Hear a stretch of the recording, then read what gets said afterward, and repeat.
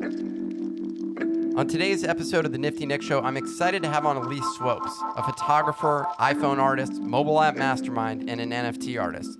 She's worked with brands like McDonald's, Uniqlo, Adobe, Apple, and more, and creates art that converts urban landscapes into utopian fantasies. The show is all about learning from those with skin in the game in the world of NFTs, and as usual, today's guest is no exception, so let's get started. If you're looking for some crypto, you just found the right spot. We wrap it up, one of a kind, NFT straight to the top. Now don't go trading based on comments we provide in this show. It's not investment advice, but our picks do tend to blow up. Like a rocket, they say. Many people have compared it to Beeples every day. So if you're trying to figure out what's going on in this space, please do not worry. Your boy Nifty Nick is hot on the case. Yeah. All right, we are back, this time with Swopes. Welcome to the show. You got started in digital art a long time ago. I feel like you come from like the MySpace era. Maybe the best place to start. Thanks again for having me. I'm very excited.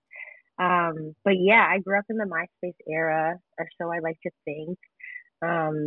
Granted, I did have like Zyngas, and I was on AIM and AOL back in the day, and that kind of, I think, inspired me to kind of be obsessed with the internet and to create a ecosystem or so to speak, a metaverse for myself, where I can kind of control and create a world for myself that was creative, because my parents had me when they were pretty young. We really didn't have too much, but when my mom had got this new job, she got a computer with it, and it had all these programs on there called like Kid Pics, which is kind of like this kid Photoshop. And we also didn't really have too much money to buy a lot of, paper and all kinds of other stuff. So I felt like there was this unlimited access that I had when it came to computers, where I felt like I could hit redo and undo and kind of play that way. And also my parents became divorced at one period as well. And, I guess being a mixed kid too, black and white, I was facing quite a bit of a struggle finding kind of like my crew and my people and where I felt like I belong. And so, going through a lot of those things as a kid, I think kind of put me in the route of being on the internet, meeting new people from around the world. We didn't really travel quite a lot growing up either. So although my mom's family was from Wisconsin, and I grew up in Gurnee, Illinois, which is the suburbs of Chicago. But we did what we could, and they made the best life for me. And I think having that access to the internet and building a world for myself and talking with people around the world like that gave me enough opportunity to expand my knowledge and my empathy for people and for art and for how to create. So I guess your career sort of started to take off with the introduction of Instagram. Is that correct? For sure. Yeah. I started Instagram in 2011, like very, very early 2011. And at first I was just posting pictures of like, I don't know, like my food and of my cats and, selfies and stuff like that. But I had been a designer before that, where I had owned a couple websites where it had forums for people to edit their own photos and create fan art and have contests and stuff like that. And I think kind of that background inspired me to use my phone at that time, because I had dropped out of college when I started Instagram. And not because of Instagram, but it was just at the time where I felt like I don't want to be in a classroom. I really just want to be in the streets, learning and figuring stuff out for myself. And why I felt like that, I don't know, but it was quite a struggle, of course. It wasn't the easiest. But at that time, I didn't have a laptop. I didn't have a nice camera whatsoever. I just had like this broken iPhone 4 that my boyfriend that I'm still with at the time got me. And it had like a cracked screen on it, I remember. And so I just started creating with that consistently and shared that through Instagram after kind of finding this very unique community on Instagram of people who were just artists. And that's kind of what Instagram was at first. It was just a lot of artists all over the world creating fun stuff on their phones. And, I started going to different meetups, and I started gaining like tons of followers one day. I remember waking up and I was gaining like thousands a day, and I was like, what is going on? And my boyfriend had done a little bit of studying on this thing called the suggested user list. At the time, they had added me to this list. Instagram added me, where my face would kind of pop up for people to follow me, because I was kind of like the person who would kind of show them what Instagram was about. How can you use Instagram? How can you be creative? What is it? What are the possibilities? And that kind of lifted me off and inspired me entirely. So of course I used that to my advantage and became just the creator I am today. Creating a brand for myself and just really trying to make a path for myself, because I still have no idea honestly what I'm doing, but I'm just doing it, and I'm glad that I trust myself this far. I mean, that sounds fun, though. It sounds pretty bonkers to just leave college without a plan, because you were just sort of not feeling it and feeling the vibe of the of taking photos. I know. That's pretty crazy. So you got on Instagram, you started creating or taking photographs. Everyone at that time, I'll be honest, at the beginning of Instagram, I remember seeing people. I had friends in San Francisco that would just be like spending 15 minutes like setting up the photo of their like coffee that they were about to like drink, and I'm like, man, that coffee's getting cool. Is that many people? Are that many people interested in that? Like, what the hell? Like, what is this? Makes no sense. But since everyone is a photographer now because of Instagram. It's unbelievable. Exactly. But what you've managed to do, and so I think this is sort of the bridge, or the gap that you bridged here, is you were able to eliminate the gap by essentially saying, look, I'm just going to create a lot of this with my iPhone. Like, you sort of have branded that aspect of it. I mean, I saw one of your videos with the Hype Beast one I was looking at. And in that case, you had like a legit like Canon DSLR that you were using for that. So what? Well, let's first discuss. I kind of want to discuss what the photos are, and then I'm sort of curious about the process that you're using. Like, are you using that DSLR and then using the iPhone to edit it, or are you shooting and doing everything on the iPhone? Yeah. So I am. I mean, it really depends on what is going on. I think in some situations, I want to make sure that I'm using my phone, because when I shoot with my phone, in some instances, the way that the photo comes out is it's a little bit crispier if I were to use like my Canon or something. And so sometimes I know that if there's like a little bit more of a blue day and I'm trying to cut out the sky, I'm probably going to shoot with my phone, and I may not zoom in, and I want to make sure that I'm at least close to my subject. I want to make sure that I'm close to the landscape. There's a lot of things that I'm considering because I know the limitations of an iPhone. But I also want to make sure that I'm like, at least giving my all to push that envelope, because that's my purpose and that's my mission, to show people that you don't need all the expensive equipment to kind of make something for yourself. But I am also obsessed with using a 70 to 200 lens that attaches to my Canon R5 that I whip out in helicopter rides, because it's just, I get to just shoot all over the place. I mean, that's like my favorite thing, is to take a helicopter ride in a new city and take the Canon out, and the phone is a little difficult because of the frame rate in the sky, and also it's nice that we can adjust those certain settings now. And I think in certain settings I want to make sure that I'm just trying to accomplish what I try to set out, is getting a crisp, nice photo so that I can eventually put that into my phone and edit away. And that's where I do most of my editing, and 99% of my editing, and unless it's of course like a video project I have to do with like Premiere, or if I'm doing a 3D design, or if I'm doing like certain illustrations, I cannot do on my phone.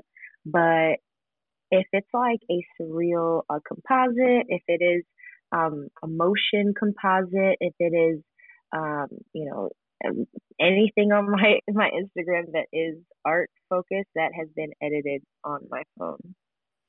That is awesome. And also the 70-200 lens with image stabilization is like the best lens ever. I ended up selling mine. I switched from Canon to Sony, but that lens just creates magic pretty much consistently. Absolutely. It's the best. I'm actually thinking about picking up like the next one. I think it's like a 200 and 500 or something. Yeah, I'm going a little zoom crazy. You're gonna be taking photographs of the moon. So. Yeah, that's exactly what I want to do, to be honest. I'm trying to take photos of the moon, honestly. So you started, so you've been making these city dreamscape landscapes. I don't know what you call what do you use to describe it? I guess they're like surreal cityscapes. Yeah, and they're just like a nice mix between like nature and man-made elements. Yeah, like you have waterfalls coming out of towers and things like that. Yeah, yeah, yeah, and giraffes walking around and stuff like that. It's awesome. I love it. Thanks. And so, Thank you. so I'm wondering. So then how did you end up in the NFT space? I mean, I guess everyone, every digital artist at this point is now just like, okay, NFT. Like I need to sell NFTs. But you did show up earlier on, so I'm curious, like, what was it that got you into the space in the first place? Man, oh well, I mean, I have a few friends who are heavily in the space. One of my friends, Jay and Silva, I have been friends with him through Instagram for since Instagram started, and I've seen him around the world, and we've taken pictures together and stuff like that, and seeing his success through the NFT space, I was watching kind of from afar and seeing, and I'm really inspired by him, and eventually my management actually came to me. I think it was in like maybe like November of 2020, and they were like, "Yo, our crypto friends are telling us that you should probably get into this NFT stuff," and I was like, "Yeah, I've been seeing my friend, talking about it, but." I'm just not sure like what it's about. We need to do our research. And so we kind of like sat on it for maybe a month, and just kind of like, I guess kind of just watching, and just seeing what's going on. And it wasn't until like more people started like DMing me and tweeting me, and they're like, "Yo, you hearing about this NFT stuff? You got to get into it. I know it's gonna be perfect for you." And I'm like, "Yeah, definitely." And then I started taking it a lot more serious. And we started doing a lot more research on, the platforms, and my management also had a few connects at Super Rare, which is really convenient. So, when I applied, they were able to kind of put in a little word or two for some things. You there? You cut out. Oh, hello? Yeah, you cut out for a sec. Can you hear me? Yep. Oh, I'm so sorry. But my management, has thankfully, put in a word or two, and I think maybe assisted me in the super rare realm. But I definitely got denied from Nifty. I got denied. I don't think I got denied from anything else. I didn't hear any other words. But when I got accepted to super rare, I was very, very excited and very nervous at the same time, because one, I just wanted to make sure that they were accepting me because they really liked my art.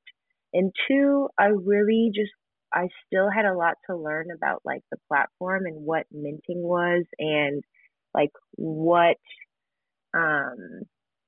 just how to like promote the work. And honestly, I was like terrified at the fact that it might not sell. I was like, if it doesn't sell and it's just like kind of like I'm just out here like thinking that this is going to be successful, it's not, I'm going to feel really, really silly and really embarrassed. And so we actually like had this super rare onboarding thing, which I think all artists have with super rare once they get accepted, with Zach, and he kind of explained, the process of minting, and he also explained that there was some opportunity to do an editorial on their website. And for me, I'm all about marketing. I'm all about telling a story and making sure that people understand my story, and I wanted to capitalize on that. So I hired one of my writer friends, and they interviewed me, and they put together this really nice editorial for Super Rare to host on their website. And I wanted to make sure that I timed that editorial right with my mint or my drop, really. And it's funny because so I had known that my editorial was going to come out on like a Tuesday, and I, for some reason, I hadn't asked anybody like really what the minting process is like. I was just like, oh, if I mint it, I can kind of like hide it or something until I want it to like be live or something.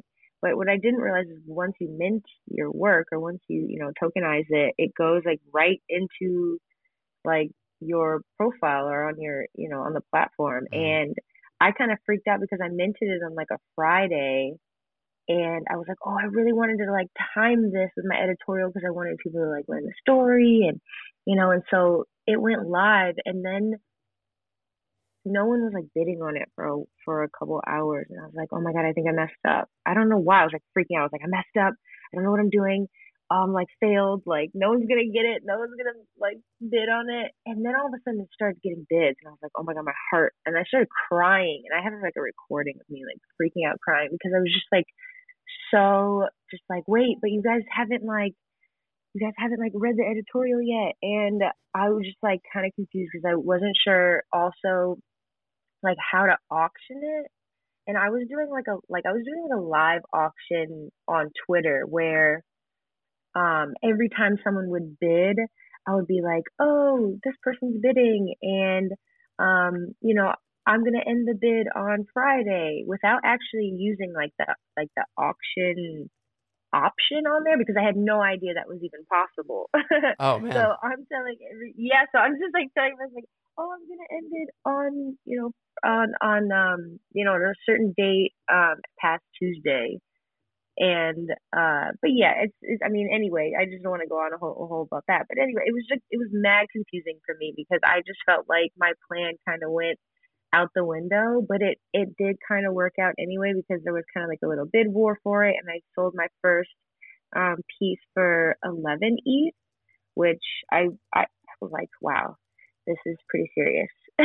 Yeah. So I was blessed to have that be like, the floor set right away. And I also was just kind of like scared because I'm like, I don't know if I'll be able to keep selling that high. When someone kind of like sets a bar for you like that, you kind of don't want to disappoint. And you also know that, like, at least from what I had been studying, that you didn't want to sell for less, at least to make that person like feel like their buy was worth it. I don't know. There was so many like politics involved that I was like really just as nervous to do the second one.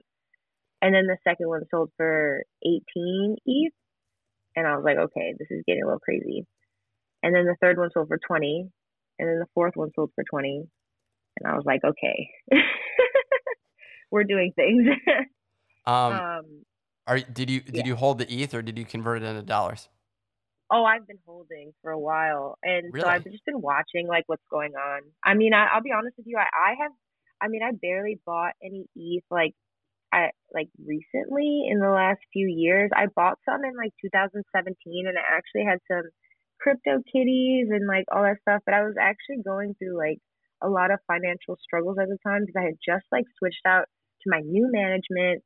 I was just going through like a lot of personal changes, and I didn't hold any of that. And I regret it every day, but it is what it is. So all the ETH that I have now is all the ETH that I've made from my sales. I mean, well, it sounds like it's still a decent amount of ETH. So, I mean, it's definitely something to be grateful for, and congratulations on that. For sure. Thank you. Yeah, I think even with the market being challenging now, I mean, that's phenomenal success for anybody. I do think your art really does. I mean, it fits. It's unique. It fits a great space in the digital art world, and it's also interesting. I think a lot of just standard photography in general has not seen much success, I guess, if you want to call it Mm-hmm. that. I have one friend or guest that was on who he's been so active in building his community, and he has succeeded, but Mm-hmm. it's been his full-time job just marketing all of the work that he's been doing, It's a lot. and building the community.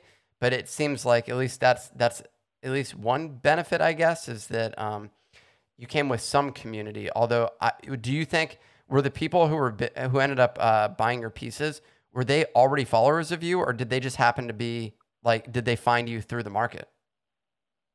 Actually, I think one person who had been bid 10 ETH on that first piece, they were already a fan of mine, I think. But then they were not paying attention, I guess, and they still wanted. I mean, and this is the crazy part. They were gonna bid more if I hadn't ended it, but they hadn't known or gotten an email that they were like outbid or something like that. Mm. But yeah, I think a majority of them had just heard of me, which I think is still very very exciting. I'm curious what will happen when people who do know of my work get a little bit more access to this community and space. Most definitely. So were you selling, I'm curious, because it seems like you've worked with brands to demonstrate, I'm guessing a lot of it is the story around how you create your art, working with, at least from what I've seen, the partnership with Adobe. I don't know what the other Mm-hmm. partnerships are like. Are you creating, like, are you essentially a freelancer in that scenario? Or, and maybe the follow on to that is, were you separately selling pieces outside of your commercial work? Yeah, so I am under freelance contract in most and all of the projects that I'm under. And we'll have contract based on deliverables, whether it's content, whether it's posting, whether it's, something I have to do, like doing a speech or a live hosting or whatever. Um, and everything is kind of priced out and which I think has assisted me in kind of understanding like how to even think about rights in the NFT space. Because if someone's buying my art for just as much as a contract that I have, I'm pretty sure they may have like a couple year rights or something like that. Some things I'm always considering, but um, those projects are on contract basis, and I um, I enjoy them to a certain extent. I think NFTs have allowed me to have a lot more freedom. Obviously, when it comes to like having uh, to like I don't at least sell a message that's not my own. But I will say that it's just as much work and just as much energy and just as much sales pitching than freelance work is, because I feel like I've been on Twitter, I mean, 10 hours a day, 9 hours a day, and I've never been on Twitter this much in my life. I feel like I am not so much like selling my soul, but I'm just like reintroducing myself again to a lot of people who are not aware of the things that I've done so far. And it kind of like humbles you because you're kind of like, but wait, this is what I've accomplished. And people are like, I don't care. Um, Yeah. and so your work really, I mean, your art really speaks for itself here, which I've always like been really adamant about. And I think that's why I've been so successful in the branding space, is because I've always made sure that I put art first. I wanted to push the envelope with whatever I did with any brand. And I'm really glad I did it, because it gave me a really good perspective even entering the NFT space, from the highs and the lows, and kind of riding the wave and trusting myself and making sure that self care is key. Because I mean, one day you're gonna be on top and the next you're not. And I mean, that's the same way I've learned with Instagram and all this branding stuff, is that you can't have your eggs all in one basket. So I've been enjoying a lot of it, thankfully, because I think I've been very lucky in this space.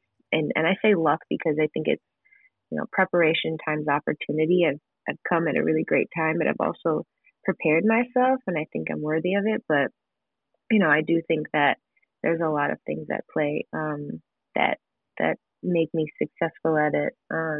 But yeah, I'm excited to see what's next, because now I'm doing like galleries here in New York. I'm about to speak at this conference in New York, which is really crazy, because I just started in this space, 3-4 months ago. So yeah, and people keep calling me like an OG and all these names, like I'm like like some person who just began. I'm like, you guys don't know, like there's actual OGs like really, really doing stuff. But I'm glad that people can have that perspective, because we are really still very, very, very early in this, and I cannot wait to see what that means in a few years. Yeah, I think we started in the space at the same time, and it does feel like it's been a lifetime over the past few months here. There's been so much going on, and it's been exciting just to see the market open up, and there's no telling what's going to happen. There's no doubt that it's going to be.